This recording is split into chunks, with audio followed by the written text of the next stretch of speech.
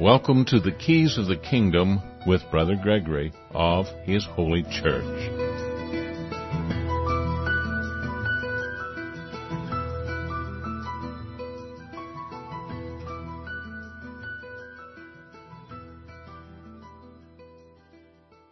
Well, welcome to Keys of the Kingdom. I'm Brother Gregory, and again we're going to be talking about the Kingdom of God, and we've been talking about Corinthians. I'm trying to get my sound levels correct here. I think I'm doing it. Anyway, we've been talking about Corinthians. We've gone through 1st, 2nd, and 3rd Corinthians, and we give you a little bit of the background of Corinthians in history.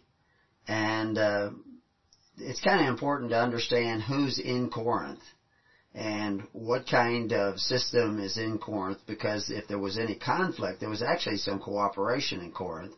Paul is seen talking to the head chancery of Corinth, talking about the kingdom of God and how they should go that way as the city government. But the Corinth was actually not the original Corinth. It was a new Corinth that was created after the old Corinth was destroyed. It was destroyed by literally killing all the men and selling all the women and children into slavery. And, of course, there were Corinthians all over the place at that time, so there were probably some Corinthians who survived, but it was absolutely devastating. There was nobody hardly living in that area for 100 years. And then in 43 BC, Caesar said, let's create a new Corinth. And so he's going to finance Corinth with his money, and Romans don't do anything unless there's a profit in it. So he's doing it to get money back. We see that today in modern history, how somebody's going to go in and rebuild the country after they bombed it or after it was bombed, and then they're in the rebuilding of that country, they may make all kinds of deals so that they get, either power or money or something out of the deal of going in and helping that country. China, for instance, is going all over South America and a huge presence in Africa. It owns huge amounts of land now in Australia, way disproportionate, which would then Australians should like, but they're just able to come in and buy up land. Now, you can't necessarily do that if you go to China, but China is certainly doing that other places and gaining greater and greater influence in the process of doing that. And so what's really going on in that process of Sinicization of the world, where China is bringing the influence of China and China's way of thinking there? Well, we can explore that, and we have it a little bit. But what about the ideas that we've already gotten that came in from other places? When America came here, Americans began to think of themselves as America. Whoever Americans were, they weren't Americans coming here, but they became Americans when they came here. It was supposedly a melting pot, and it was bringing in lots of different cultures. And, of course, we had a lot of Chinese coming in from the West Coast, and a lot of Europeans coming in from the East Coast. But we also had a lot of Africans who were coming up as slaves, and there were actually Africans that immigrated here, and Arabs immigrated here. I remember on John Paul Jones's ship, fighting during the American Revolution, there were Muslims on board the ship that were fighting right alongside of John Paul Jones. And so this melting pot of cultures, and then when you say European, like all European countries are the same, well, certainly Bulgaria is much different than Romania, and Romania is far different than France, and France is far different than England. And there were Scandinavians and a lot of Germans, a lot of the Hessians who came here and fought us during the American Revolution came back to become settlers. And, of course, even those that came from Great Britain, they were a variety. You had Quakers and other, the original Pilgrims who were coming here with different ideas. And, some of the Pilgrims were coming here because they didn't want to see the ideas of Holland get into their children. And so all these ideas came to America, and then, of course, you had the Native Americans were already here with their ideas. And their ideas weren't all the same because all the tribes were not homogeneous. So you get this melting pot of people that are affecting what we know as the American culture. And then, of course, in America, we have these different cultures growing up because, you didn't have TV, you didn't have radio, so down south they were doing things a little bit different than they were doing up north. North had to contend with elements of winter that the south didn't have to contend with. And the south had to contend with chiggers and things of the south. And it's amazing when you actually study history in depth, which almost nobody does. I mean, it's a shame that in high schools and grade schools today, they really don't even teach history. They teach something called social studies, which is actually just kind of brainwashing your children to think a certain way. But they really don't teach the evolution of society in different places and what attributed and contributed to what that society was becoming. And even when you have microcosms of these societies like Alabama is a little different than Georgia, and Georgia is different than Mississippi, and Louisiana is certainly different than those other states because they had the tremendous Creole and French influence in Louisiana. And then Texas had a huge Mexican influence that came in and altered away a lot of the people who became Americans down in Mexico have developed as a state. And then now we have millions of immigrants coming across from South America, and like 40%, maybe even more at some periods of time. The people coming across the border aren't even coming from South America. They're coming from all over the world, and they can get to Mexico, and then they try to walk across the border because the Mexicans let a lot of people in, and then they try to get across the border, and sometimes they dispose of their ID and identity when they're coming across so that they cannot be sent back, and they claim to be from countries they're not even from. But anyway, that's a whole mix again coming in. What's our protection against that? Well, of course, they want to build a wall and borders. But the true reality of protection against bad cultures, bad ideas, bad influences is to have really good culture, really good ideas to begin with. And be stable in your society so that your culture becomes stable and then your nation becomes stable. Unfortunately, a great deal of ideas have immigrated to America and have not been separated out as bad ideas or bad cultures or bad practices. And it's partly the fault of Christian religion, or what is posing as Christian religion. In the news just before the program began, we heard that China is trying to undermine Christianity supposedly by saying that, identifying it with other systems of religion like Confucianism, which Confucianism really isn't a religion. It's kind of become a religion, but originally it was just a lot of philosophies. It was social reform. It was trying to get their culture back to a state where their culture was contained the moral criteria that improves society, strengthens society. And that's what Confucius was trying to bring in. And that moral level that they were trying to bring society up to is a form of religion. But then what is religion? And of course we've gone over that as well, and we have lots of audios and articles on what religion is. And 200 years ago, religion was the pious performance of your duty to God and your fellow man. And your duty to your fellow man was determined by what you believed about God. And, of course, the God of Christianity believes that you should love your neighbor and even love your enemy.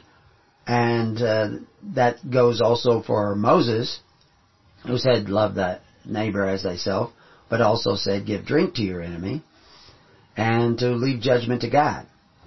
And so that was a attitude and a spirit that was in that Judeo-Christian religion. Some people don't like the Judeo-Christian reference. Problem with the Judeo-Christian reference a lot of times today is people don't know what the Judeo faith was all about, nor the Christian faith was all about. They have reinvented Christianity. And of course we know that began with Constantine, with the influx of tens of thousands of people who suddenly began calling themselves Christians, people who suddenly said they're now running a Christian church. They got baptized, but Constantine called the people to be baptized. He didn't call them to repent and get baptized. And so a great many of the early churches established by Constantine's edict thought it was okay to apply to men who called themselves benefactors but exercised authority. In other words, they immediately started their churches with millions and millions and millions of what we would call dollars in value, in land and gold and silver, was given to these new churches that were set up under Constantine. And now if you go read history, you say, well, those are Christian churches. No, those are Constantinian Christian churches. They read the Bible. I mean, Constantine actually even had the Bible commissioned, the first Bible to commission, because there was no Bible as we know it before Constantine. There was a lot of writings, Christian writings, and of course they had the Old Testament, the Torah, that was a part of Christianity, because Christians were actually just considered for hundreds of years just a sect of Judaism. You know, they knew Jesus was a Jew, they knew all the apostles were Jew, they knew that all the people at Pentecost, pretty much, the vast majority of them were all Jews, and they all became Christians. And 90% of all the practices that they continued with was still Jewish practices. And I'm being generous with the 90%. It might have been 99% was still Jewish. The problem is that the Jewish practices at the time of Jesus Christ, many of them were false Jewish practices. They weren't really Mosaic in their origin. They were in the Torah, but the Pharisees and Sadducees and even some of the Zealots had falsely interpreted the Torah and came up with all kinds of rituals and practices and forms that were not a part of the original Torah. And they needed to rethink that. And of course there were many Jews that were around at that time. This again is that variety of culture. There were many Jews around at that time that read the same Torah, believed in the Mosaic law, and their interpretation was vastly different than the Pharisees and the Sadducees and the Zealots. And of course now when I put Pharisees and Sadducees and Zealots in three different categories, all Pharisees were not the same. All Zealots were not the same. All Sadducees were not the same. We just categorize people into these areas of descriptive nouns to say that, well, this is what this guy's a Pharisee. Now there were some Pharisees that followed Jesus Christ and were not far from the kingdom. But the basic Pharisaical teachings were contradicting what Moses actually intended because of misinterpretations of the Torah. Now you have to remember the Torah had been translated into Greek, and a lot of people are reading the Greek text. Jesus even clearly quotes from the Greek text, at least as we see it in Matthew, Mark, and Luke, and John, that some of those quotes look like they came right out of the Greek text of the Torah. Now that may have been because the people who were writing down when they're writing it down in Greek, they simply use those translations. But because of the uniqueness of the Hebrew language, which is filled with allegory and metaphor, that you can do that, and the people who understand the metaphor understand what the original was actually talking about, because they understand those metaphors. Modern Christians often don't. And I, of course, given the example many times that, we're told to cast our bread upon the waters, but no churches I know of go down to the lake or the river every Sunday or Saturday morning. No Jewish groups do this either. Go down and toss tortillas out on the lake. They just don't do that because they understand that it's a metaphor. But when they talk about building up stone altars, they think, oh, we're actually supposed to build up stone altars with rocks. And we have to put those rocks together without hewing them. And we have to kill sheep and burn them up on those rocks. And of course, that's not what the Old Testament is actually telling us. And to get modern Christians back to that point is a huge jump. They go like, well, no, that's not what I learned. But, you know, you need to eventually address that for them to truly understand what Christianity, how it got to where it is. Because it, in a way, was evolving. Now, some started evolving, and I'm using that word very loosely, evolving. Some started evolving after the Church of Constantine and started accepting a lot of the ideas that came in with the Church of Constantine. And of course, the Church of Constantine wasn't just in Milan. It was all over the Roman Empire. And so you were getting the Church of Constantine had a Greek background and an Italian background and even the background in Gaul because it was out there as well. But, and probably influences from North Africa and certainly influences from Asia. And so they were creating this dual church, the Church of Constantine and the Church of Christ simultaneously. Of course, the Church of Christ is not going to war against the Church of Constantine, although we can clearly see evidence of the Church of Constantine warring against the Church of Christ. And we talked about this when we talked about, you know, how the Pope sent certain people over to Iceland, and Augustine, you know, traveling and coming into conflict or into contact with other Christian denominations that were already in places like England and what became France. He was specifically told not to create the conflict.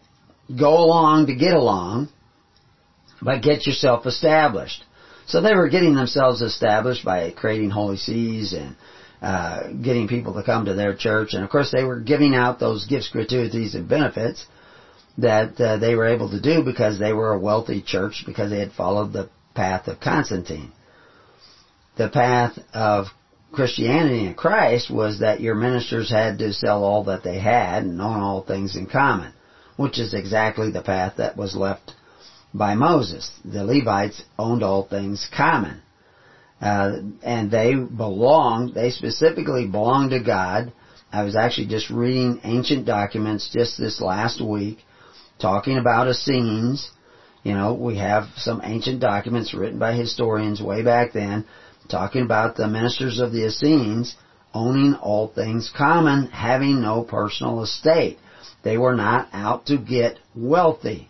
They were out to serve the King, which was God the Father. And now with Christ, we had Christ as the actual physical King, representing God the Father on earth, also the highest Son of David, simultaneously, establishing the kingdom again on earth, not like a lot of people wanted it, not like a lot of the Pharisees wanted it, but a different kind of kingdom where the kingdom actually resides in the hearts and minds of every man. It doesn't belong to a priest, but yet we have representative ministers who are following the commands of Christ and getting the people to sit down in the tens, hundreds, and thousands and to love one another and to care for one another and provide charity for one another. This is what was going on at the time that the ministers were coming from the Vatican, bringing this Constantinian Christianity along with them. And this Constantinian Christianity said, well, no, you could get money from the top down, and the top could get money by literally conquering other people. I mean, the Pope was going around the head of an army, fighting people and invading places.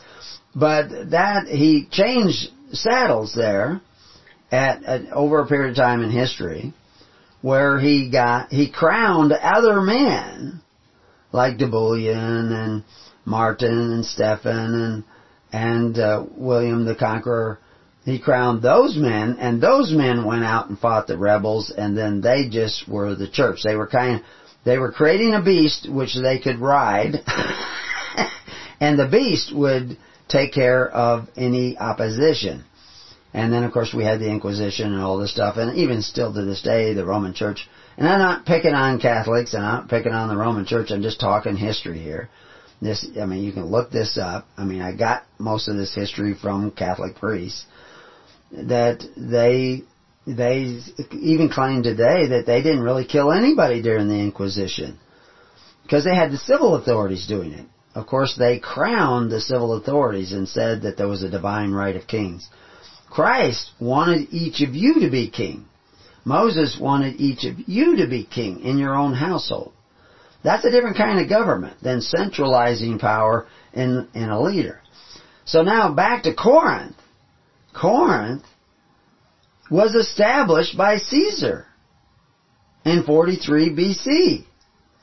He financed the establishment of Corinth. And Corinth was, a lot of people moved to Corinth, but they moved from all over the place. But their social structure was based on the design of Caesar. Not the design of the original Republic of Rome, but the design of Caesar. It was his design that was implemented in the formation of Corinth. And then along comes Christianity, and there's going to be a conflict. But of course, Christianity is not creating the conflict in the sense of they're not trying to overthrow the government of Corinth. They understand that those people are under contracts, they owe tribute, they will have to pay taxes, and their city taxes, and of course the whole reason they even create Corinth is to create taxes and tariffs when people cross the isthmus there, because Corinth was this strategic location that allowed huge amounts of trade to take place in a very short period of time, where otherwise they would have had to sail all around the Peloponnesians and the isthmus there, and here they could just go to Corinth and cross 6 miles of ground, and they saved days and days of sailing. But so it was a great harbor and a great place to make money. And so that's why Caesar decided to rebuild Corinth. And along comes Paul and brings Christianity. Now, in what we just talked about, we've talked about the fact that Christianity is not necessarily what you're being taught. They're worried about Christianity in China, being undermined by Confucianism or some of the other religions, and even by the government itself that wants them, okay, you can sing your hymns, but you also have to sing patriotic songs alongside of it. And somebody said the underground church is still the true Christian faith, and I'm sure some of it is. But what marks the true Christian faith? And of course, when we read Corinth now, Corinthians, we're going to, in chapter 4, we're going to take a look at what is the real Christian faith, and we're going to constantly be pointing out what Paul means in the context of the Christianity taught by Christ. We'll be right back. Well, welcome back to Keys of the Kingdom.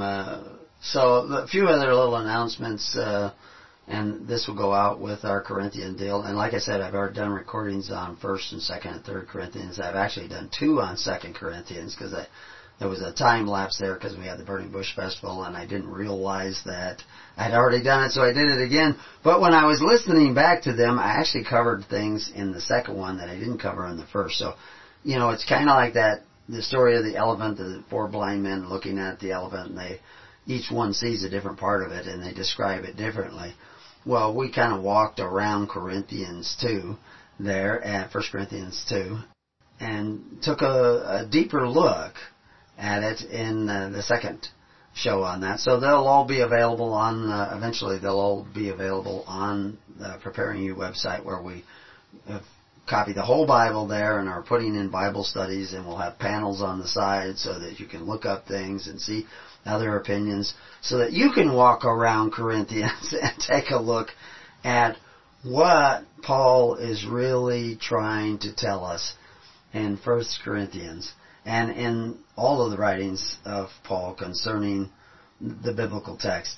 So, if I'm on the page at Preparing You and looking at Corinthians, it begins with, "Let a man so account of us as of the ministers of Christ and stewards of the mysteries of God."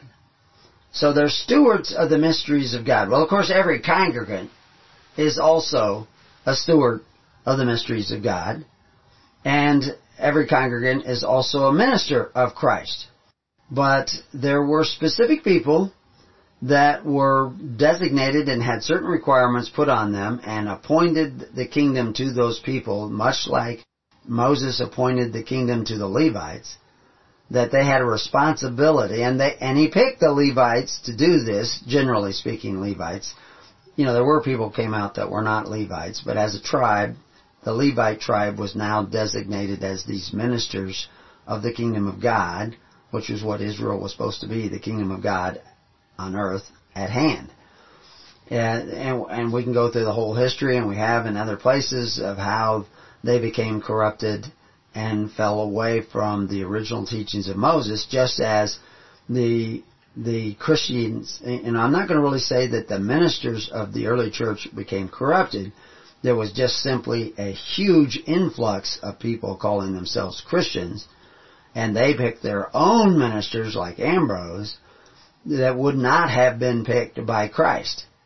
And see, this is everybody, if they want, we're going to release here, I've already got it up in one of our websites, the recording that we made during the Burning Bush Festival. And we made it out in a tent in the Burning Bush Festival. And it's fairly good quality recording, but it covers everything from, legal title to the idea of Feast of Tabernacles and its real purpose, and to get beyond the rituals and get to the substance of what Moses was saying, what Christ was saying. You have to kind of drop the rituals that have been created by men after Moses and after Christ.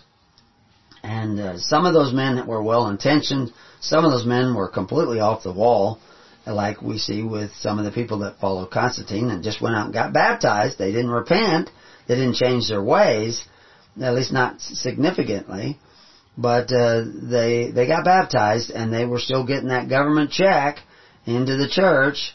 And that government check was coming by taking away from your neighbor and away from foreigners, which is contradicting the red heifer and contradicting, thou shalt not covet thy neighbor's goods, the 10 Commandments. But everybody thinks it's okay to covet your neighbor's goods as long as you do it through government. That's a Constantinian concept. That, I can go and invade a village or a town or a country, steal millions of dollars worth of property and gold and sell the people into slavery and get lots of gold for selling those people into slavery. Then I can take that gold and I give it to the church that I established. That's what Constantine was doing. I'll give it to the church that I established, and the church doesn't say anything wrong about that. They say, okay, thanks. So you got modern Christians doing the same thing every day.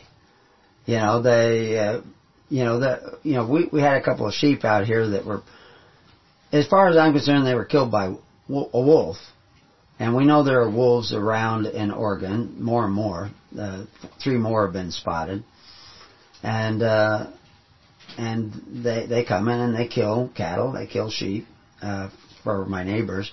And if you can prove that a wolf killed it, the government will give you money. They'll pay for the sheep, for your loss of the sheep or the loss of the calf, and they'll give you money. It's a predation. They give it to you because they brought the wolves in. And as long as you can prove it was by a wolf and not a coyote. And I won't apply for that money because I don't know where they got it.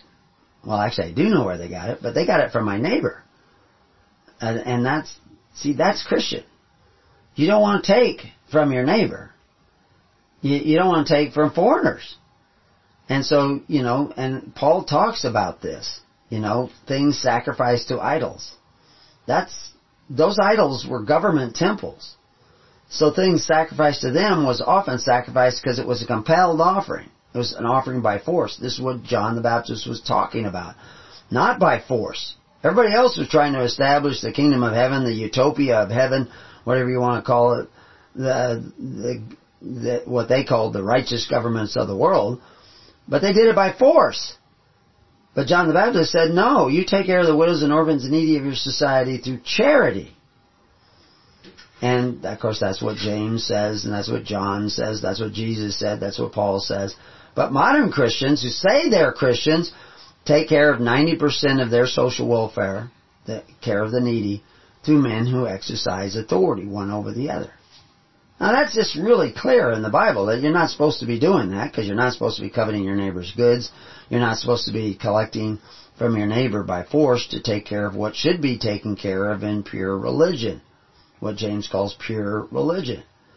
If you are taking care of the needy in your congregation, in your church, in your Christian fellowship, in your home church, if you're taking care of the needy through men who exercise authority one over the other, you're not practicing pure religion because your religion, you're taking care of the needy of society, providing for your fellow man, is done by men who exercise authority. It's not done by charity. It's not done by love. It's done by force. So you're not practicing in your home church, in your Lutheran church, in your Presbyterian church, in your Catholic church, in your Jehovah's Witnesses, in your Mormon church, none of you are practicing pure religion because your care for the needy is spotted by the world. So, that's going to upset a lot of people who think they're Christians. It really should upset a lot of people who think they're Jews, because I'm saying you're not supposed to be using any of the welfare benefits. Any is a spot for men who exercise authority. You're supposed to be taking care of one another entirely through charity. First century church did that. The Corinthian Christians were doing that. They were being tempted sometimes to go to the leaders of Corinth and get their welfare through the system of welfare that the government offered, the free bread. But Paul talks that no, we're not supposed to do that. That's fornication with the Vestal virgins and the virgins of the Parthenos and with these other systems that operate by force. We don't do that. We operate by charity and love, and that is what we're supposed to be pursuing. What is really going on with the early Christians? What is Paul really talking about when he says, as of the ministers of Christ? Now the ministers of Christ, to say ministers of Christ, that would be the ministers that Christ appointed. And of course that was going to be ongoing changing because people die and new ones had to be appointed, and Christ isn't doing it. But there was a way in which to do it, and of course we see that with Peter. Look out amongst yourselves, find men you trust, and we will appoint them over this business. Now Peter said that, but he didn't do that because he was the head of the church and had the keys to the kingdom. The keys to the kingdom is what you bind on earth is bound in heaven, and what you loose on earth is loosed in heaven. So if you're binding yourself on earth, heaven counts that. If you're loosing yourself on earth, heaven counts that too. Well, how do you bind and loose yourself on earth? Through contracts, covenants, and constitutions. Through applying for benefits that don't come without strings attached. By eating at tables that are a snare. It tells you all this in the Bible over and over again. Old Testament, New Testament. Paul's quoting Old Testament. Talking about that. What should have been for your welfare being a snare. because you're eating at the table of men who exercise authority one over the other. And the Constantinian church did that. And many of the churches were doing that at the time of Marie Antoinette and Napoleon and Marie Antoinette's brother, who said, if you're going to, have a wedding in your church, it's got to be a civil marriage by a civil contract. And they said, no, we don't. Then I'm not giving you any more money. And they said, okay, we'll do it. And that's where you get marriage licenses today. That's how they started to come in, way back there in the days of Marie Antoinette. And, of course, now there were such things back in the days of Rome, but it had been 1,000 years where all your marriages were usually taking place in the church. They weren't under civil authority. They were under law, but it wasn't under the church. The church was just bearing witness to your wedding. They would record it. And they recorded that you said that you were going to marry her, and she said she was going to marry you, and the parents said that it was okay, and nobody else objected, and so we made a record that you are married. Now, her children will be heir to your family fortune. And she is now a part of your family. And they recorded that. But when you had civil marriages doing this, if there were disputes, they would have been settled at common law, and I've talked about this. You go read our articles or listen to our audios on holy matrimony. I show you this is where it all started with me when I'm reading Clark's Summary of U.S. American Law, and I'm seeing remedies at law, and then these other remedies for marriage, which means a civil marriage, remedies that, and the remedies were different. And this is the same law book, Architectonic Law Book of the United States, and it's telling you that there's these two different domestic relations. One is husband and wife capitalized, and the other one is for husband and wife, not capitalized, but is a three-party contract between you and the state. Now, I'm not saying don't get the state contract anymore. I'm just telling you what it is. I'm telling you to seek the kingdom of God and His righteousness. I know a lot of people suddenly, I don't want a state contract. And they think that's the answer. No, the answer is to seek the kingdom of God and His righteousness. Because if you don't do that first, it doesn't matter whether you get a civil contract or not. You'll break the rules somewhere else. You'll break the law of God somewhere else. Or you'll have to. So that's why we formed the network, so that you can actually pursue the kingdom, because you cannot pursue the kingdom, even though pursuing the kingdom is an individual journey. You can't pursue the kingdom.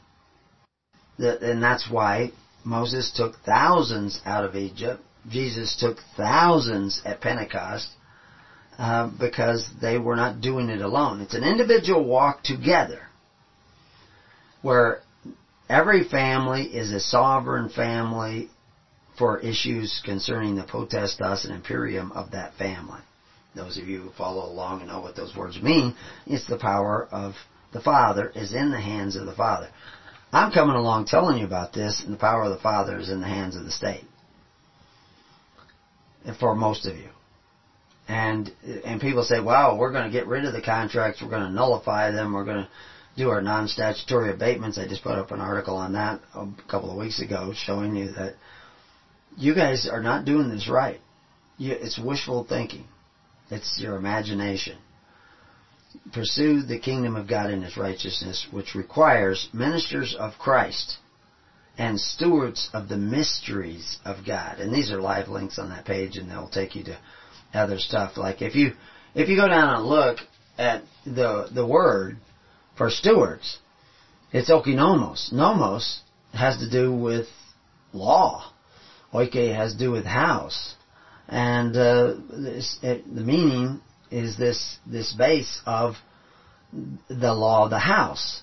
Well, the law that most people under is parent patria of the state. And we want to deliver every man to his family and every man to his possessions. That's part of the goal of the church. But the church belongs to Christ. And so for the ministers of Christ must belong to Christ, just like the Levites belong to God. So how do you do that? Well, we've got whole books that are free online that you can read to do that. But if you want to just go and start your own group, I would suggest that's not a wise idea. Your own congregation, certainly. But the kingdom, for early Israel, when thousands each day were getting baptized, these people were from all over Europe. And they were going to go back and take what they've learned and form this international network of charity. And that would be essential for the decline and fall of the Roman Empire. Just this last week, I've heard from other people. I didn't hear it myself directly, but, Glenn Beck's talking about this quantitative easing that's going on at night. It all goes on at night, where the Federal Reserve is loaning money and buying assets so that all the banks have enough cash on hand, and then in the morning they sell it back, and it's just like the pea under the shell. It's a shell game, and it's going on to the tune of billions of dollars on a regular basis, but it hasn't done anything quite like that since 2008 when we had this last collapse. So are they planning another collapse, and will it be the same as the last, or will it end up in martial law? Will it end up in, disaster of biblical proportion? I got a story talking to one of our ministers in North Dakota, and he was saying the frogs are unbelievable here. He says you cannot take a step without stepping on a frog. So evidently they're already having a plague there. So, but what does this mean to you? I'm just telling you should be seeking the kingdom of God and His righteousness, and the way to do that is to sit down in the tens, hundreds, and thousands. But the journey is going to take you into your own soul, into your own heart, into your own mind, because that's where the kingdom of God has to be. In order to make room for the kingdom of God in your mind and in your heart, you're going to have to let go of some of the ideas that you already thought you had.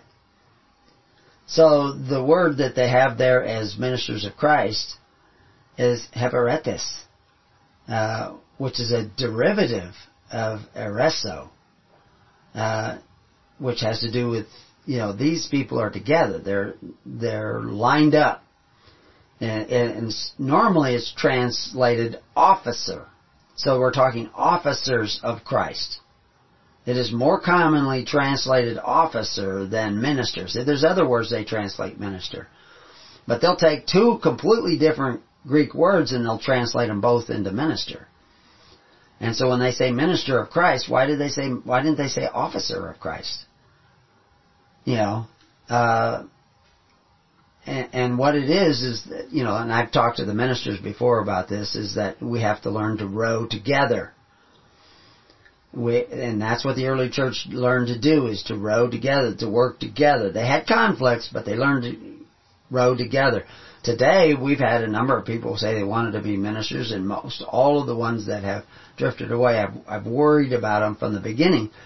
But I still hope they come back, and we'd welcome them back with open arms. But as soon as they came to something that they didn't want to receive, and this actually has to do with getting into the dark places of your own heart, they bailed. They didn't just bail on us, they bailed on all the people that we're trying to serve and help. And they need to repent of that and come back and be true to the message of Christ. But of course, maybe it's just a thinning out process. Maybe they'll never come back. I don't know. We didn't drive them away. We're remaining true to what Christ said, and that's what we'd like everybody else to do, is remain true to what people like Paul said Christ said, because Paul was accurate. People's understanding of Paul has a great deal to be desired. So, anyway, to find out, Christ clearly said it was given unto certain men to know the mysteries of God, while it wasn't given to everybody. But everybody doesn't need to know. But everybody needs to love their neighbor as themselves. Everybody needs to stop coveting their neighbor's goods through the agency of men who exercise authority one over the other. You should be stewards of your possession. Right now, you're not. You don't own the money in your bank account. You don't own the house that you live in, and which is what we covered a little bit in the Burning Bush Festival. And, actually somebody contacted me this last week, and we've communicated back and forth a little bit over the last 2 weeks about translating some of the Covenants of the Gods into French. So, because the French need to know this too. That's the same thing's been going on there, and those of you who've listened, we've shown how this devolution, which is a form of evolution that is going in the wrong way, has taken place in every country. You know, they're worried about this activity in China, the Sinicization of Christianity in China. But how has Christianity changed? The Constantinian change of Christianity that has come down to us through the last almost 2,000 years now has made it so that Christianity today, the modern Christianity, is not recognizable as the first century church. And so to go back to a place where you can understand that and see that is really important. And it's not easily done for people because they have to set aside some of the ideas that they believe to be true that just ain't so. But in the next verse we see, and he's talking about the stewards, that a man be found faithful. Moreover, it is required in stewards that a man be found faithful. And that word stewards is the same one you see up in the verse before. Again, back to that word steward. It is translated steward 8 times, but also chamberlain and also governor.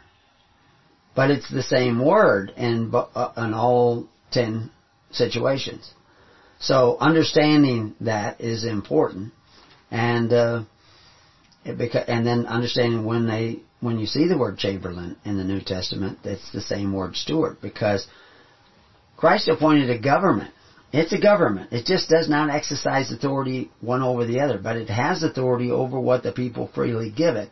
But it has authority over what people freely give it to be the welfare and the social welfare of the people, by the people, and of the people. Now, that would mean that in your local congregation, most of the help that you have in your local congregation is provided by your local congregation. And so you can see exactly where, okay, I gave to him and he gave to the widow that's just outside of town. I know that he's taking care of business. But every congregation should be a part of a system that can and is able to, according to the network established by Christ and commanded by Christ for us to establish, that each congregation is casting its bread upon the waters. And it's sending it out to other ministers that are helping other congregations that may be inundated with frogs or fire and brimstone or earthquakes or famine or whatever it is. And that's what the early church was doing. That's why you see Paul and Barnabas taking funds from local congregations to distant congregations. And they were doing it back and forth, Galatians to Corinth and all over the place, because there was a wave of shortages that went through the Roman Empire at that time, and if you really knew history, you would know why. Because there was crop failures because of climate change. The fields were extremely wet in North Dakota. I don't know if they're going to get their harvest in. We got a little bit of reports. There's definitely stuff growing, but and there are people combining, but how much is damaged, how much is not damaged by the rain. And if you have lots of rain and frogs one year, maybe you'll have locusts the next year. There will be crop failures. We've been getting by with them for years now, but things have drastically changed, and we've talked about that. But let's get back to Corinthians chapter 4. In verse 3 we see, "But with me it is very small thing that I should be judged of you, or of man's judgment. Yea, I judge not mine own self, for I know nothing of myself. Yet am I not hereby justified, but he that judgeth me is the Lord." Because he was one of those officers of Christ. This is why they entrusted him with funds to go all the way across the country. because he was an officer of Christ, not just a minister. The other word for minister means, like a servant. Diakonos can be also translated as minister or servant. But it's a different word. And, this is one of the things that a lot of the Bible translations have kind of played fast and loose. The original authors who were inspired by God used different words, and they are using those words interchangeably with single English words, and it creates confusion, and we should not be doing that. But he is judges of the Lord. Therefore, the judge nothing before the time. But anyway, we're going to continue this when we come back to Keys of the Kingdom, so stay tuned. Well, welcome back to Keys of the Kingdom, and I'm still adjusting my sound here. I'm trying to figure out all this new system, and I was going to have people doing it next to me, but I changed some of the settings in the break, and now I'm hearing everything a little bit different, but I think we've got it pretty well evened out. But anyway, back to Corinthians. We're reaching a critical part in Corinthians to understand really what's going on and what he's talking about. And this is a common place that people misunderstand. They create whole theologies with similar verses to what we're coming up now. We just read, "For I know nothing by myself, yet am I not hereby justified? But he that judgeth me is the Lord." So he's saying that he doesn't know it by himself, by his own thinking. Flesh and blood does not reveal it to you. But when he says that judgeth me is the Lord, that tells me is the Lord, through the Holy Spirit. I'm following the Holy Spirit. I'm not following my own judgment. But of course, there's a certain amount of your judgment as to recognize, is this the Holy Spirit telling me to do this, or is this somebody else? But that's what he's referring to. Not by flesh and blood. Not myself. But the Holy Spirit, the Lord, is going to show me what to do, and that's who judges me. Because if I don't do what he says, then I'm in trouble with him. Therefore, judge nothing before the time, until the Lord come, who both will bring to light the hidden things of darkness, and will make manifest the counsels of the hearts.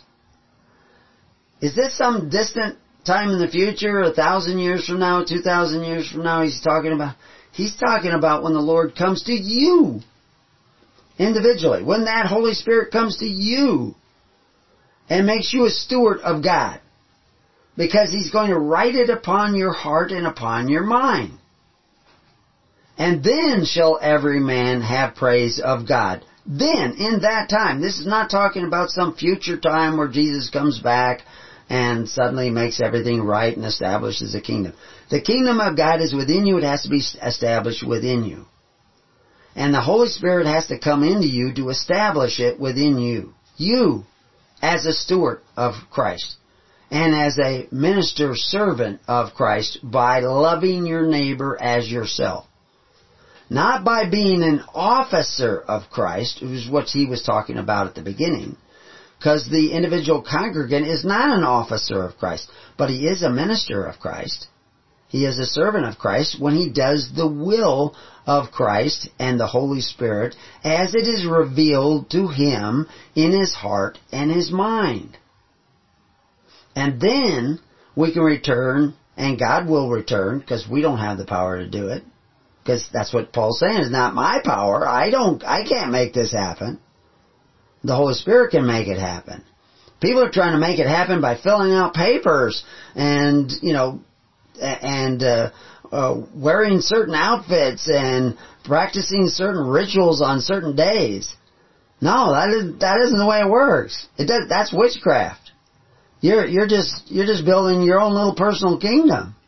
That's not what the Bible is talking about.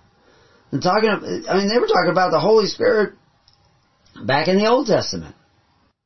He's saying that this light, this knowing by revelation, has got to come into your heart, into your mind, into every man, so that they can have praise of God. That praise of God will return your possessions to you. That's the abatement of God. That can't take place till you open up your heart and let God in. Many of you, I could say all of you, and I'd probably be right, but many of you, because I don't know who's listening, many of you don't make room in your heart for Christ. And the reason why is you're not willing to see the darkness that has gotten into there. You've got to clean out your temple. That's why I've encouraged meditation. I've done it in a number of different venues in the last couple of weeks, and I've even added a little bit to some of the pages to link back to this idea of meditation, because Christ said, God said, be still and know. And meditation can help you be still. Somebody just sent me a book. I've got it in the other room right now. I was going to grab it up and tell you. I guess it's written by a guy named, I got his envelope here, Goddon, Goddon. But anyway, I haven't read it yet, so I can't recommend it. But anyway, he talks about this mandate in the Bible that we should meditate. Well, there's all kinds of meditations, and there's all kinds of motives for meditation. And your motive will make the difference, because you have to let God write upon your heart and your mind, not other people. So, I mean, everybody has meditated at one time or another, whether they called it meditation or they just call it contemplation or thinking about or pondering. But there's actual forms, and we see it in the Old Testament explained, but most people miss it entirely. The Pharisees certainly did. They used to wrap a leather box around their forehead. You know, they'd strap it on their forehead with a leather thong and then run that leather thong all the way down their arm to their hand. Well, that's a symbol. That's an outward symbol. And in the little box they'd put a scripture. But that's an outward symbol of the actual mechanics of meditation. But the box doesn't do anything. The leather thong doesn't. There's nothing magical in the scripture that's in the box. That's witchcraft if you think that has any power. No, it's a symbol. And people have to stop worshiping the symbols and start worshiping the actual Spirit of God and letting that Spirit of God in them. And when they does, they have to have a spirit of humility to hear what God has to tell them. And it's a little different for everybody, but there's a certain similarity to everybody too, because we keep all making the same mistakes over and over again in a billion different ways.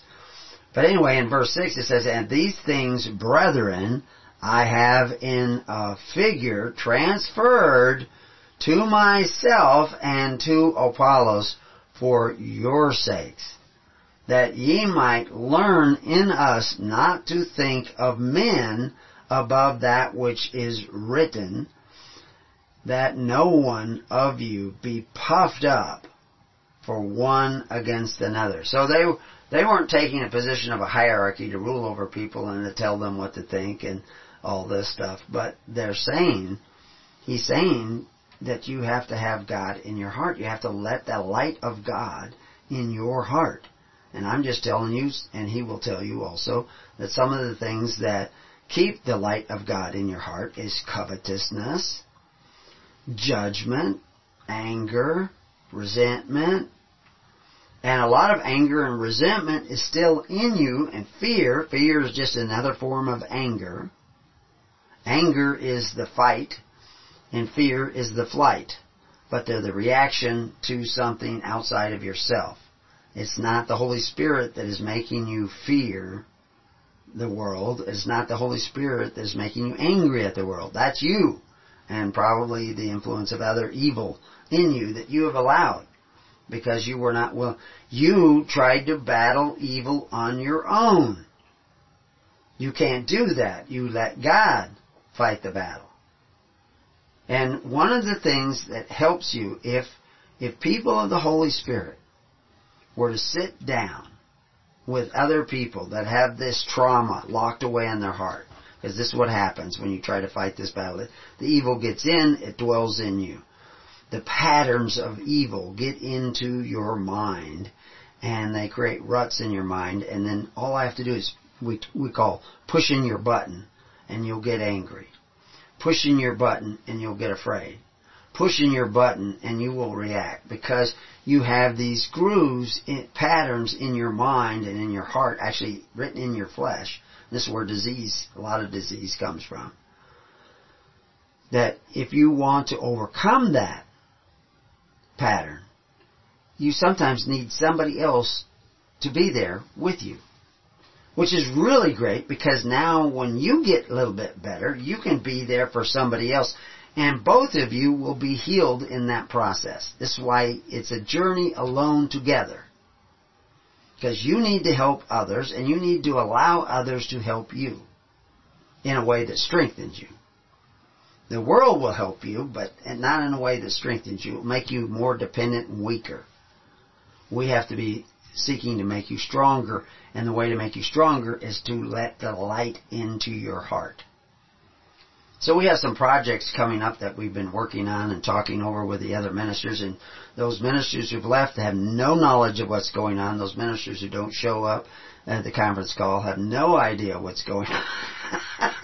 And that's the way they have chosen to make it. We're sharing all the time, we're working all the time, we're showing up all the time. And if you want to get in on these other things where you can be of service to others, then you have to form your congregation, which we teach you how to do, and get a recognized minister, and then he can come on and he can work in these projects too. One of the things, we have lots of volunteers for the projects, and hopefully we'll get a lot more because it's a big project.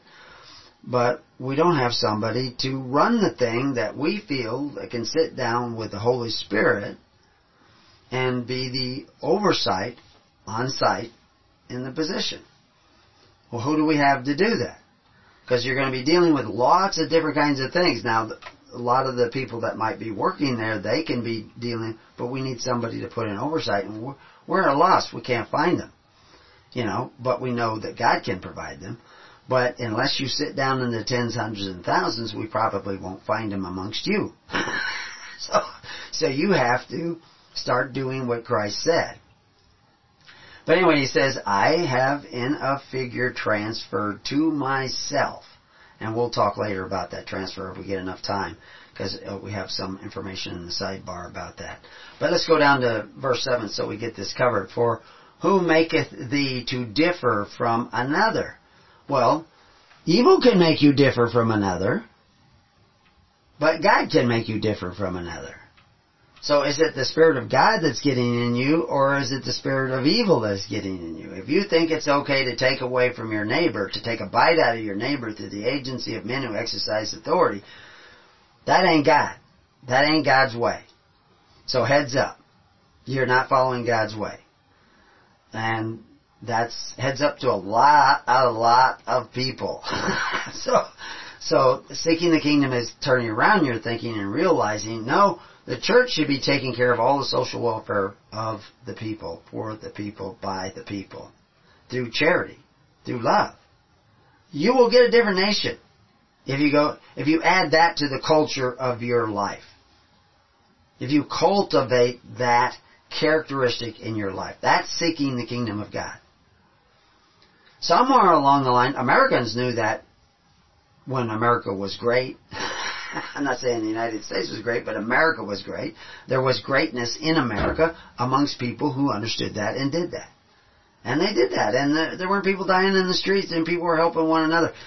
Almost every bit of social welfare back in the early 1800s was taken care of through charity.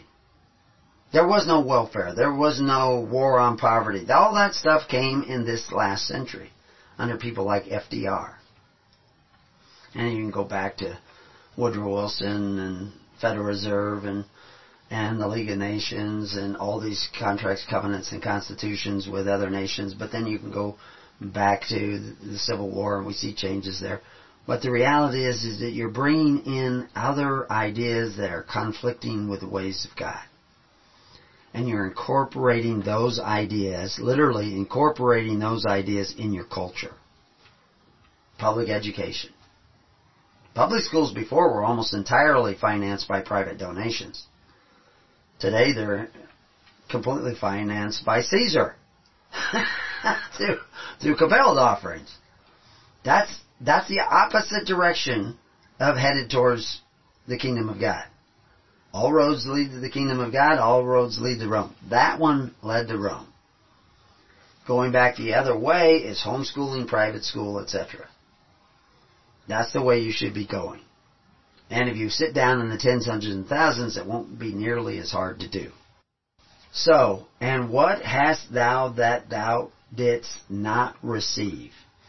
Now, if thou didst receive it, why dost thou glory, as if thou hast not received it? And now, he goes on, now ye are full. Now ye are rich. Ye have reigned as kings without us. And I would to God ye did reign, that we also might reign with you. What's he doing? He's not making Caesar king. They're taking care of one another, so they are each kings in their own house, each stewards of their own house, each ministers of their own stewardship. They aren't the officers of Christ, but they are the ministers of Christ in their own house, and in their free assemblies, and in their congregations. Modern Christians, that's not the way they do it. They are not kings in their own house anymore. California, forced vaccination. That doesn't sound like king in your own house. Truancy laws, forced go to public school, and in many countries it's illegal to teach your kids at home. And there are many people in America that would like to make it that way as well. I mean, there's many people in America that want to make it illegal for you to defend your own family in your own home and teach your own children. They don't want you to have that right. And they think that's great. So, for I think that God hath set forth us the apostles last, as it were appointed to death, for we are made a spectacle unto the world. Now, what word is that? A spectacle. We're showing you the demonstration to the world what the kingdom of God is. That's what they're doing. We would like to do that. That's one of our projects, to start showing people what the kingdom of God looks like. And we've been doing it on a small scale in our home and in some of our congregations for some time. But we would like to do it on a larger and larger scale because we see the need coming. Just, I don't know what Glenn Beck's solution was for the quantitative easing and the billions and billions of dollars that are changing hands every night so that they can keep the system afloat. But, I'm not trying to preach fear or anything, but, it's not a healthy situation. But that's the world's system.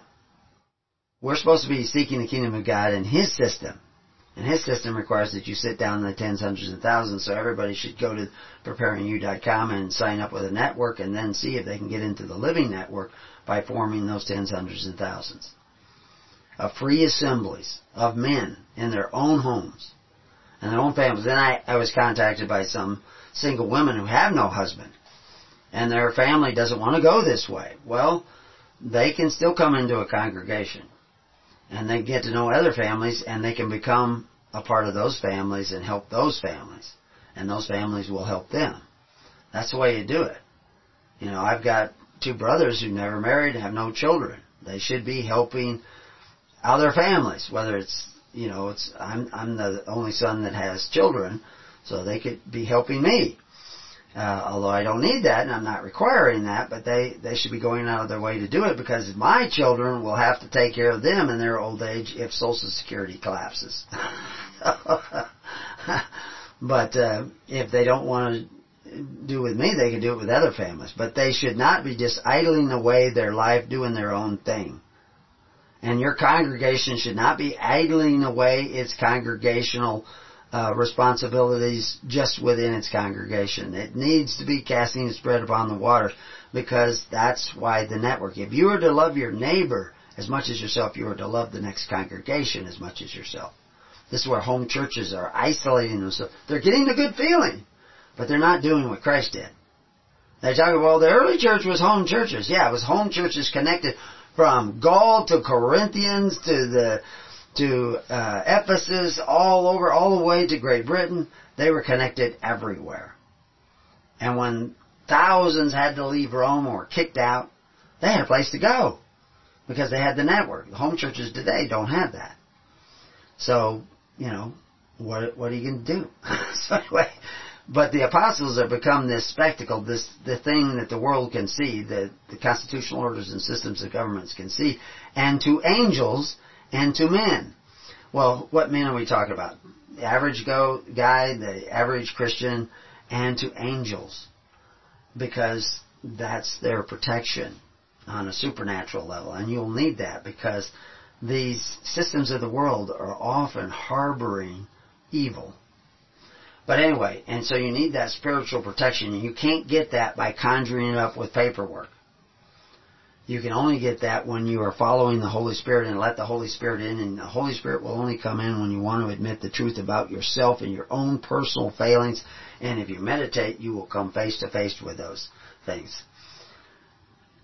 If you meditate upon your own hearts and your own minds. We are fools for Christ's sake. Because people were calling them fools, but for Christ's sake. But ye are wise in Christ. We are weak, but ye are strong. Ye are honorable, but we are despised. Because they're sitting up there and they hate them. A lot of the early people that were persecuted were the ministers and the overseers of the church. Overseers being servants as well. The highest servant of servants. They were the ones that were first persecuted.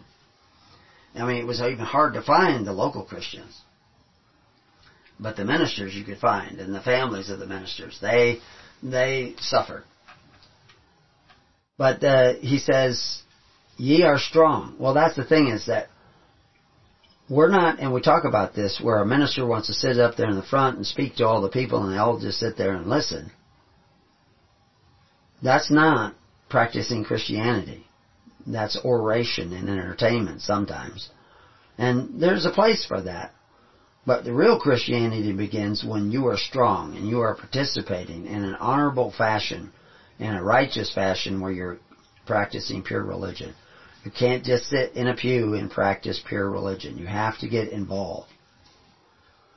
In the modern churches, you'll see a few people involved doing all the work.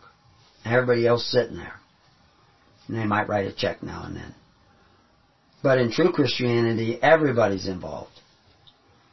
Even unto this present hour we both hunger and thirst, and are naked, and are buffeted, and have no certain dwelling place, and labor, working with our own hands, being reviled, we bless, being persecuted, we suffer it, being defamed, we entreat. We are made as the filth of the world. Again, that word world is not age, it's constitutional order or system of government. And that, of course, is our ordained ministers. We're not accepted by the world. They know we're a church, but the world is demanding more and more of things of the people. Your real ID and all that stuff. And so we're counted supposedly as lowly, but we've been getting by with the power of the Holy Spirit. But in order to do things like the project of taking care of the needy of the world and the needy of society and the needy of the congregations of congregations, we're going to need strong congregations and people who step forward. And we have a whole system set up on biblical principles where every elder and every congregation can participate and become those ministers, servants of Christ, by becoming friends to the church. Because that's what we are, as friends to each other through Christ. And so we have institutions. I won't get into it here, but if you join the network, we will talk to you about it. We are made as filth of the world and are the offscouring of all things unto this day. So that's an interesting word, offscouring. What does that mean? Anyway, we may go down to the next verses and we'll come back to that. I write not these things to shame you, but as my beloved sons, I warn you. For though ye have 10,000 instructors in Christ, that means that Christ is in every man. And so when you get together and you talk, you share information back and forth. Hopefully every one of you are walking with that light of Christ that he talked about earlier, and are being revealed things through the Holy Spirit. So you have this 1,000 instructors in Christ, because each one of you is that, the 1,000 points of light. Yet have ye not many fathers, for in Christ Jesus I have begotten you through the gospel. Wherefore I beseech you, be ye followers of me, and followers of my example, not me as ruler over you. Many fathers, not one father. See, Rome had one father, and that was the emperor. But we're a nation of many fathers, because we're a nation of many kings. We are a nation of many instructors. But the instructors we want to listen to are the ones who are listening to Christ, who have Christ in their heart, who have the kingdom of God in their heart. How do you know who has that? Well, James tells you. By their works you will know them. What are they doing? Are they gathering people, or are they dividing people? Are they casting their bread upon the waters, or are they just helping their own little local congregation? Christ sees these things, and I'm just pointing them out that that's what the early church had to do in order to be a nation amongst nations. Verse 17, for this cause have I sent unto you Timotheus, who is my beloved son and faithful in the Lord, who shall bring you into remembrance of my ways which be in Christ. In other words, the way. As I teach everywhere in every church, now some are puffed up, as though I would not come to you. But I will come to you shortly, if the Lord will, and will know not the speech of them which are puffed up, but the power. So anyway, we're going to talk more about the kingdom of God, because that's what he starts talking about next, when we come back to Keys of the Kingdom. And we'll finish up this chapter and look at the sidebar. Be right back.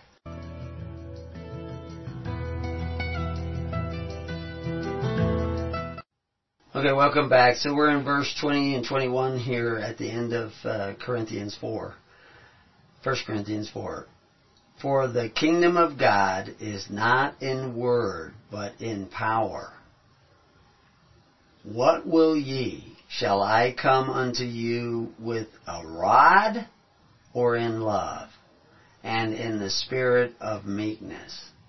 Well, of course, we're to come in love. And even though I may have a tongue that has scolded you, I'm trying to scold you to see that we're not going in the way of love. Modern Christians are not really following the culture of love, but the culture of covetousness. And their covetous practices have made them merchandise, and has cursed their children with debt.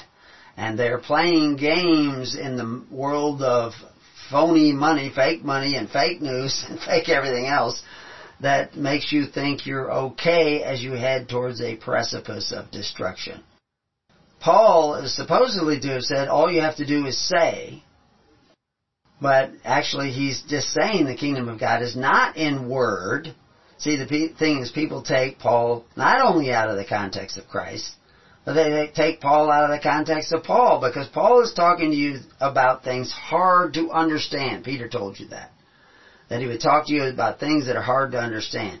So he's using metaphors, and if you mix the metaphor and you turn it into metaphor and into fact and then back into metaphor again, you're going to be all mixed up. You have to know. You cannot understand Paul talking to you about things hard to understand unless you listen to Paul in the Holy Spirit.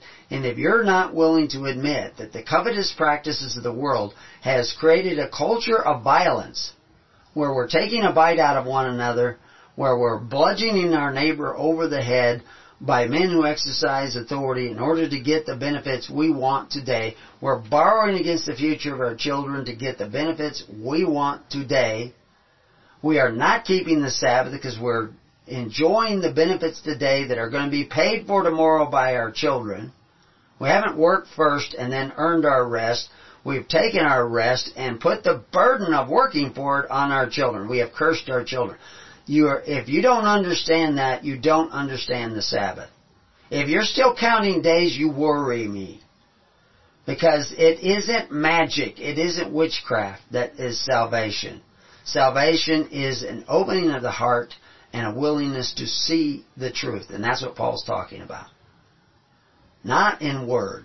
You can't just say you believe in Jesus and be saved. You have to believe in the real Jesus.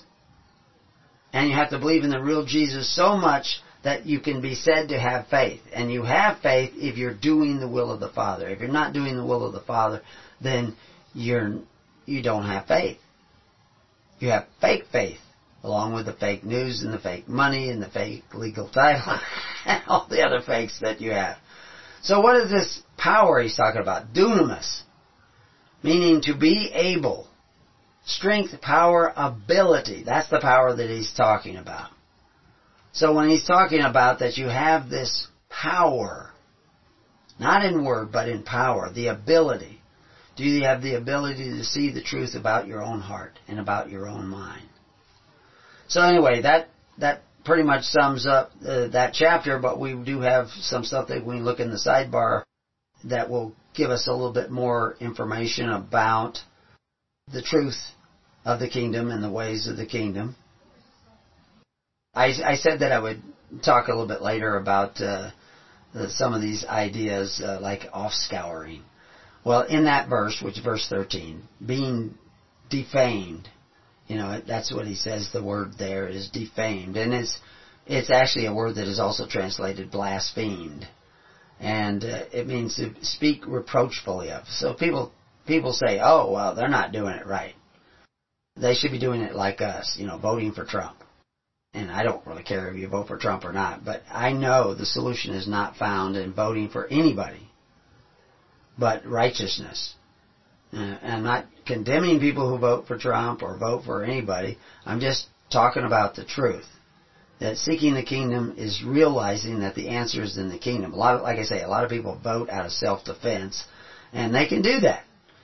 I'm not, that's not about the gospel. The gospel's not going to tell you how to vote.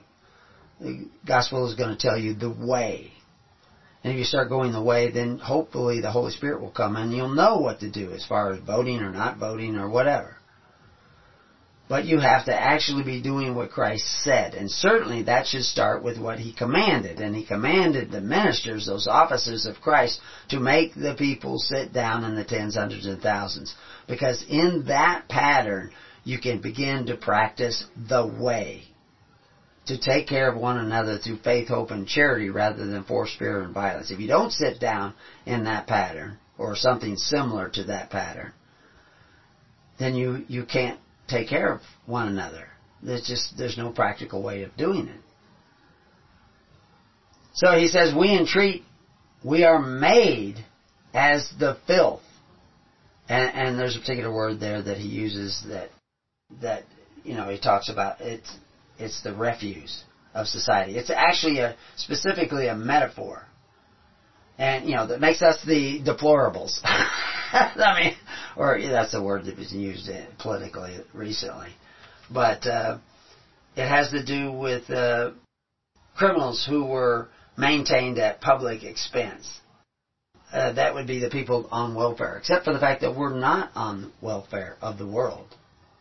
I don't collect Social Security taxes. I've waived my right to Social Security taxes. If I'm going to be a minister of Christ, I have to do that. I paid the taxes for years and years and years, but I waive my right to the benefits. And there's a number somewhere, but I don't have it, and I don't use it for benefits. So I can't. What they're doing is the world is off-scouring us. That's where that word that I mentioned before, that it was an interesting word. That off-scours us, says we can't do a lot of things in the world. We can be in the world, but there's a lot of things that we cannot do because we are not of the world. That constitutional order or system of government. We're the church. We're separate. This is why Christ made the church to be free.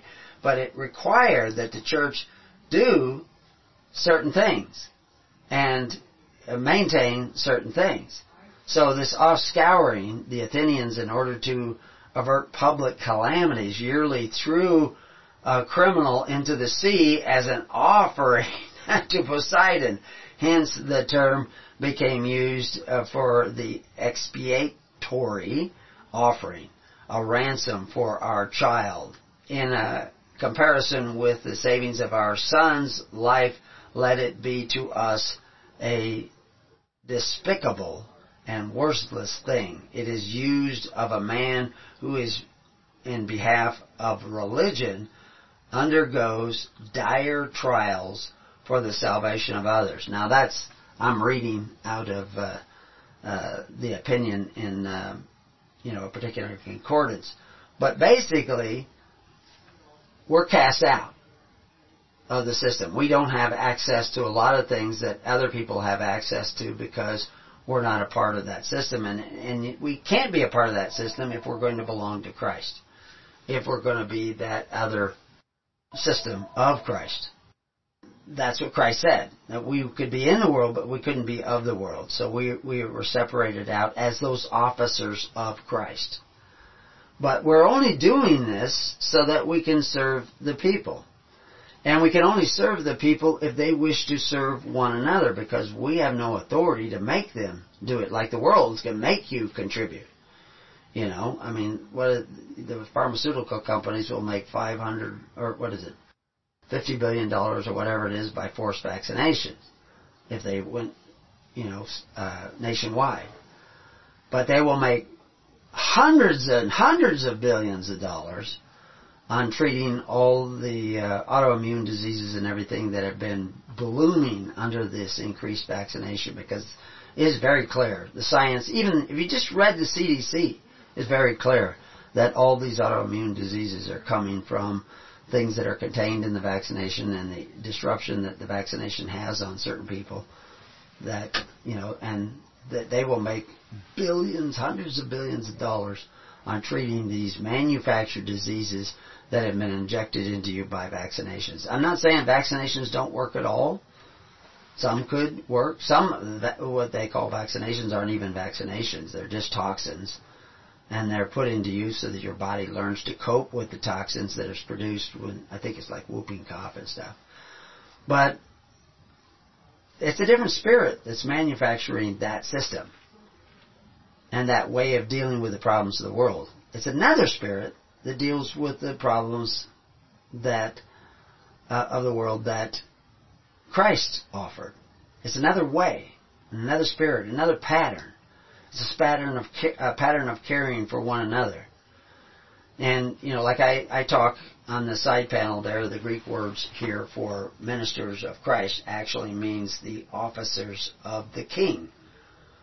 While huperetes can mean a minister or a servant, it especially refers to an officer of a magistrate or king. So that the apostles and the ministers of the church, the ordained ministers of the church, meeting the qualifications of Christ, are literally officers of the king. Except we were commanded that we could not exercise authority. So if you use that word officer, you have to think of it in the terms of Christ's command. Because the king, Christ, that other king, said we could not exercise authority. Now, the kings of the world, they do exercise authority. They do compel, which is why I said Lady Godiva is on the front of the Free Church Report. And if you go read the Free Church Report, free online, and read the article that we have associated with why Lady Godiva is on the cover of the Free Church Report, then you'll understand that if your culture says it's okay to force your neighbor to contribute to your welfare, to pay your student loan, that's the big thing that's going around. We're going to pay 80% of your student loan. Well, we're going to pay 90% of your student loan. No, elect me. I'm going to pay 100% of your student loan. They're not going to pay any of your student loan. They're going to put the burden of the payment on other people who did not take out a loan and did not benefit from the loan. And have probably been supporting a lot of you on welfare and food stamps and everything else because you can't go out and get the job you thought you could get because you got an education, but you didn't learn how to make a living. You were educated to become weaker as individuals rather than stronger as individuals. The schooling that you got made you weaker, not stronger. Less capable, not more capable.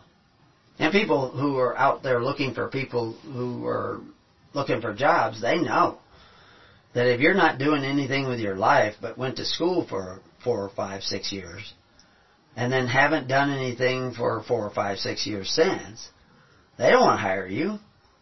You're not a go-getter. And so they won't. And so then you don't get your student loan paid off, so therefore you elect somebody who will pay your student loan off. Except they won't pay it. Bernie's not going to sell one of his houses to pay off your student loan.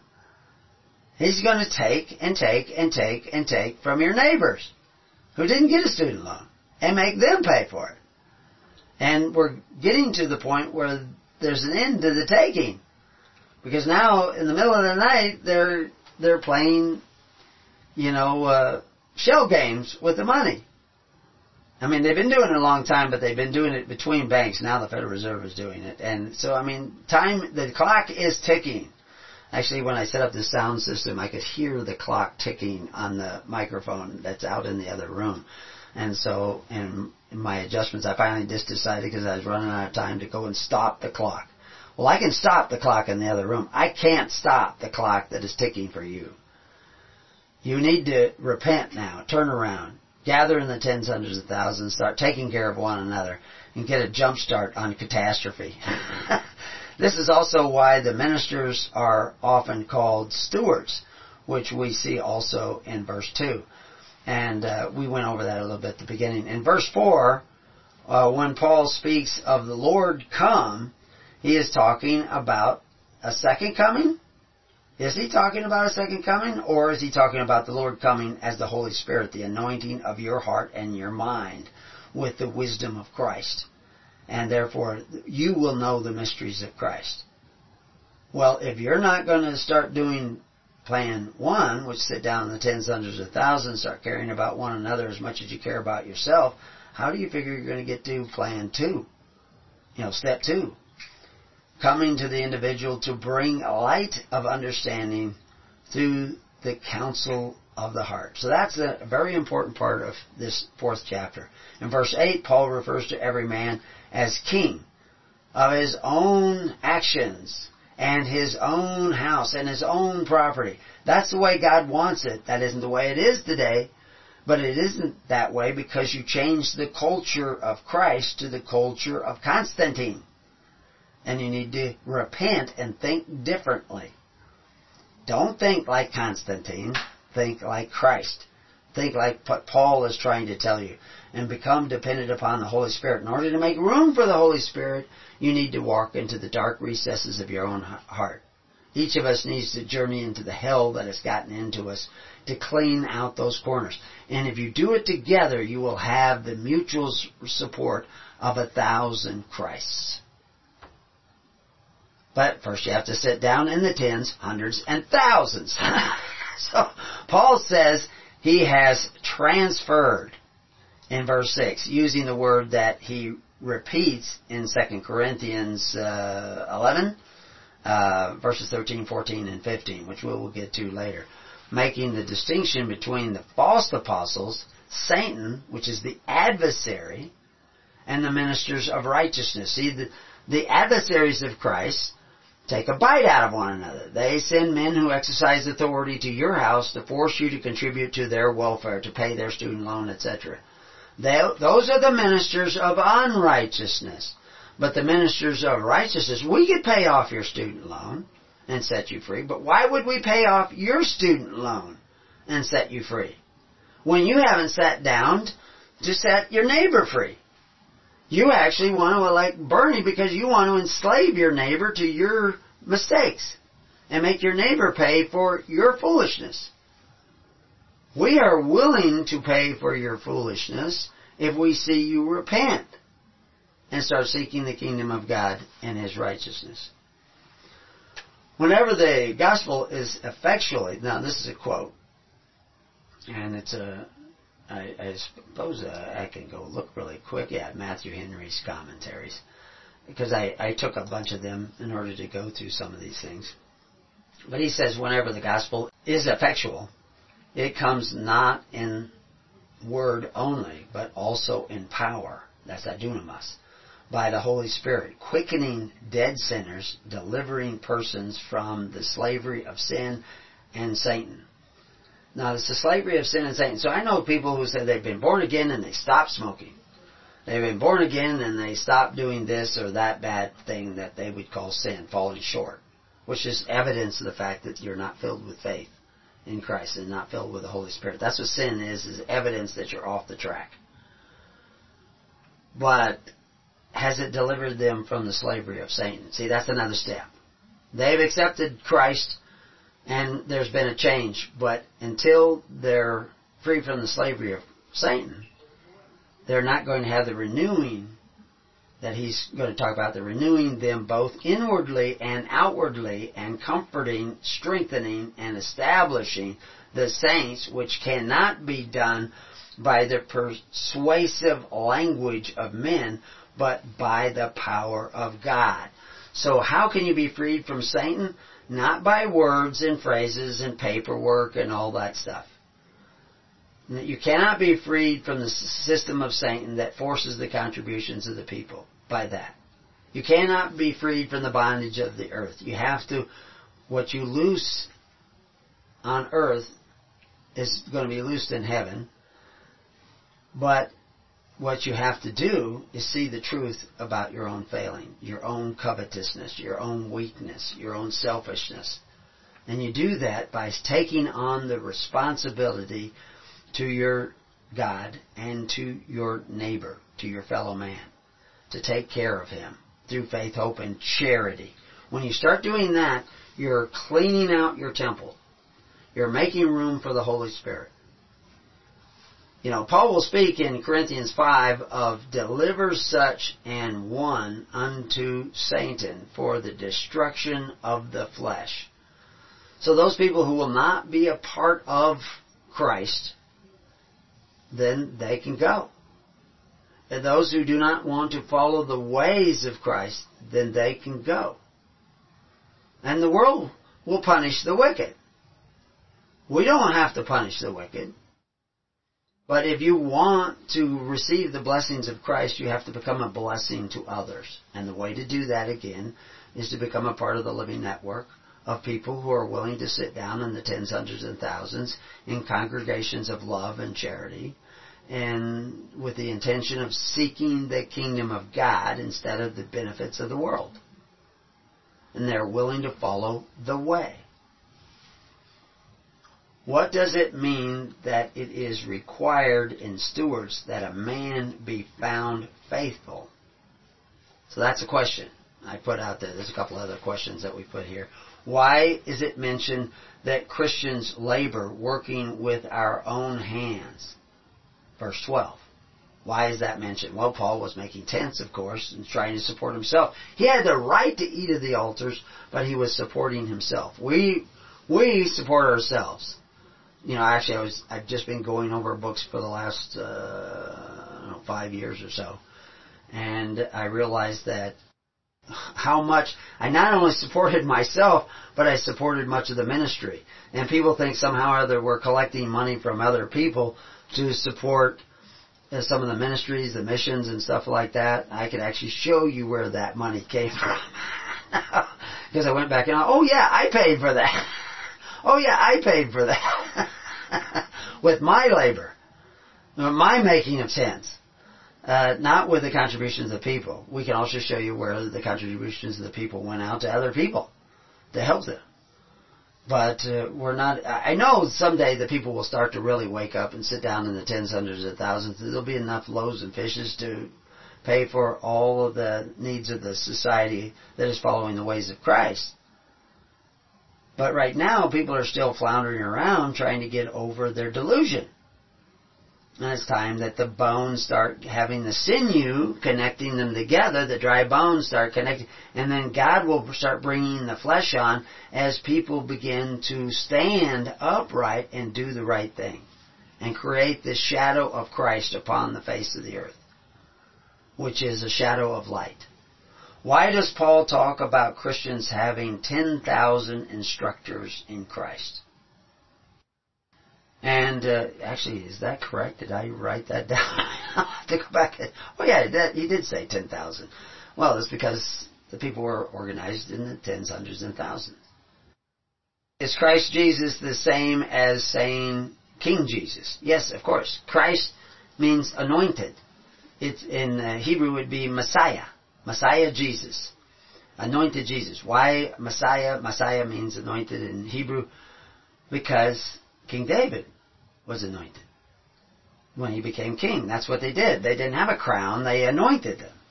Because they don't exercise authority. They don't accumulate gold and silver. They actually are blessing the people with the blessings of the people. But when we go back to having King Jesus, then that means that we all have to be kings in our own household and come together in free assemblies, not corporate assemblies, free assemblies, but we have to cast our bread upon the waters so that those people who are the officers of Christ will have the means by which to help people get out of the debt of Satan and into the way of Christ. But, of course, we only want to help people that are willing to repent and turn around and go the right way. If we help people who are not willing to repent, we are enabling them to continue the process of becoming weak, continuing the process of heading towards destruction, continuing the process of becoming prey to Satan. You see, when you have the Holy Spirit in you, Satan doesn't want to take a bite out of you. As you are sour in his mouth because you are holy in the Lord. That is your protection. Do you believe that? Then pursue that. Because that is seeking the kingdom of God and His righteousness. And that's what we're supposed to be doing. And unfortunately, we haven't always been doing that. So next we'll go to 1 Corinthians 5, but we'll have to save that for another time. Until then, peace on your house, and may God be with you. So go to the website, Preparing You, and HisHolyChurch.org, and join the network. God bless.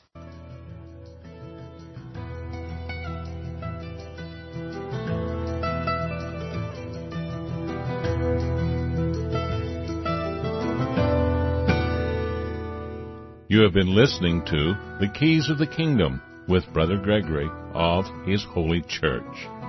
For more information on the educational ministry provided by His Holy Church and Brother Gregory, including services, counseling, lectures, books, and other audio materials, please write to His Church at Summer Lake, Box 10, Summer Lake, Oregon, 97640. You can also find us on the web at www.hisholychurch.net.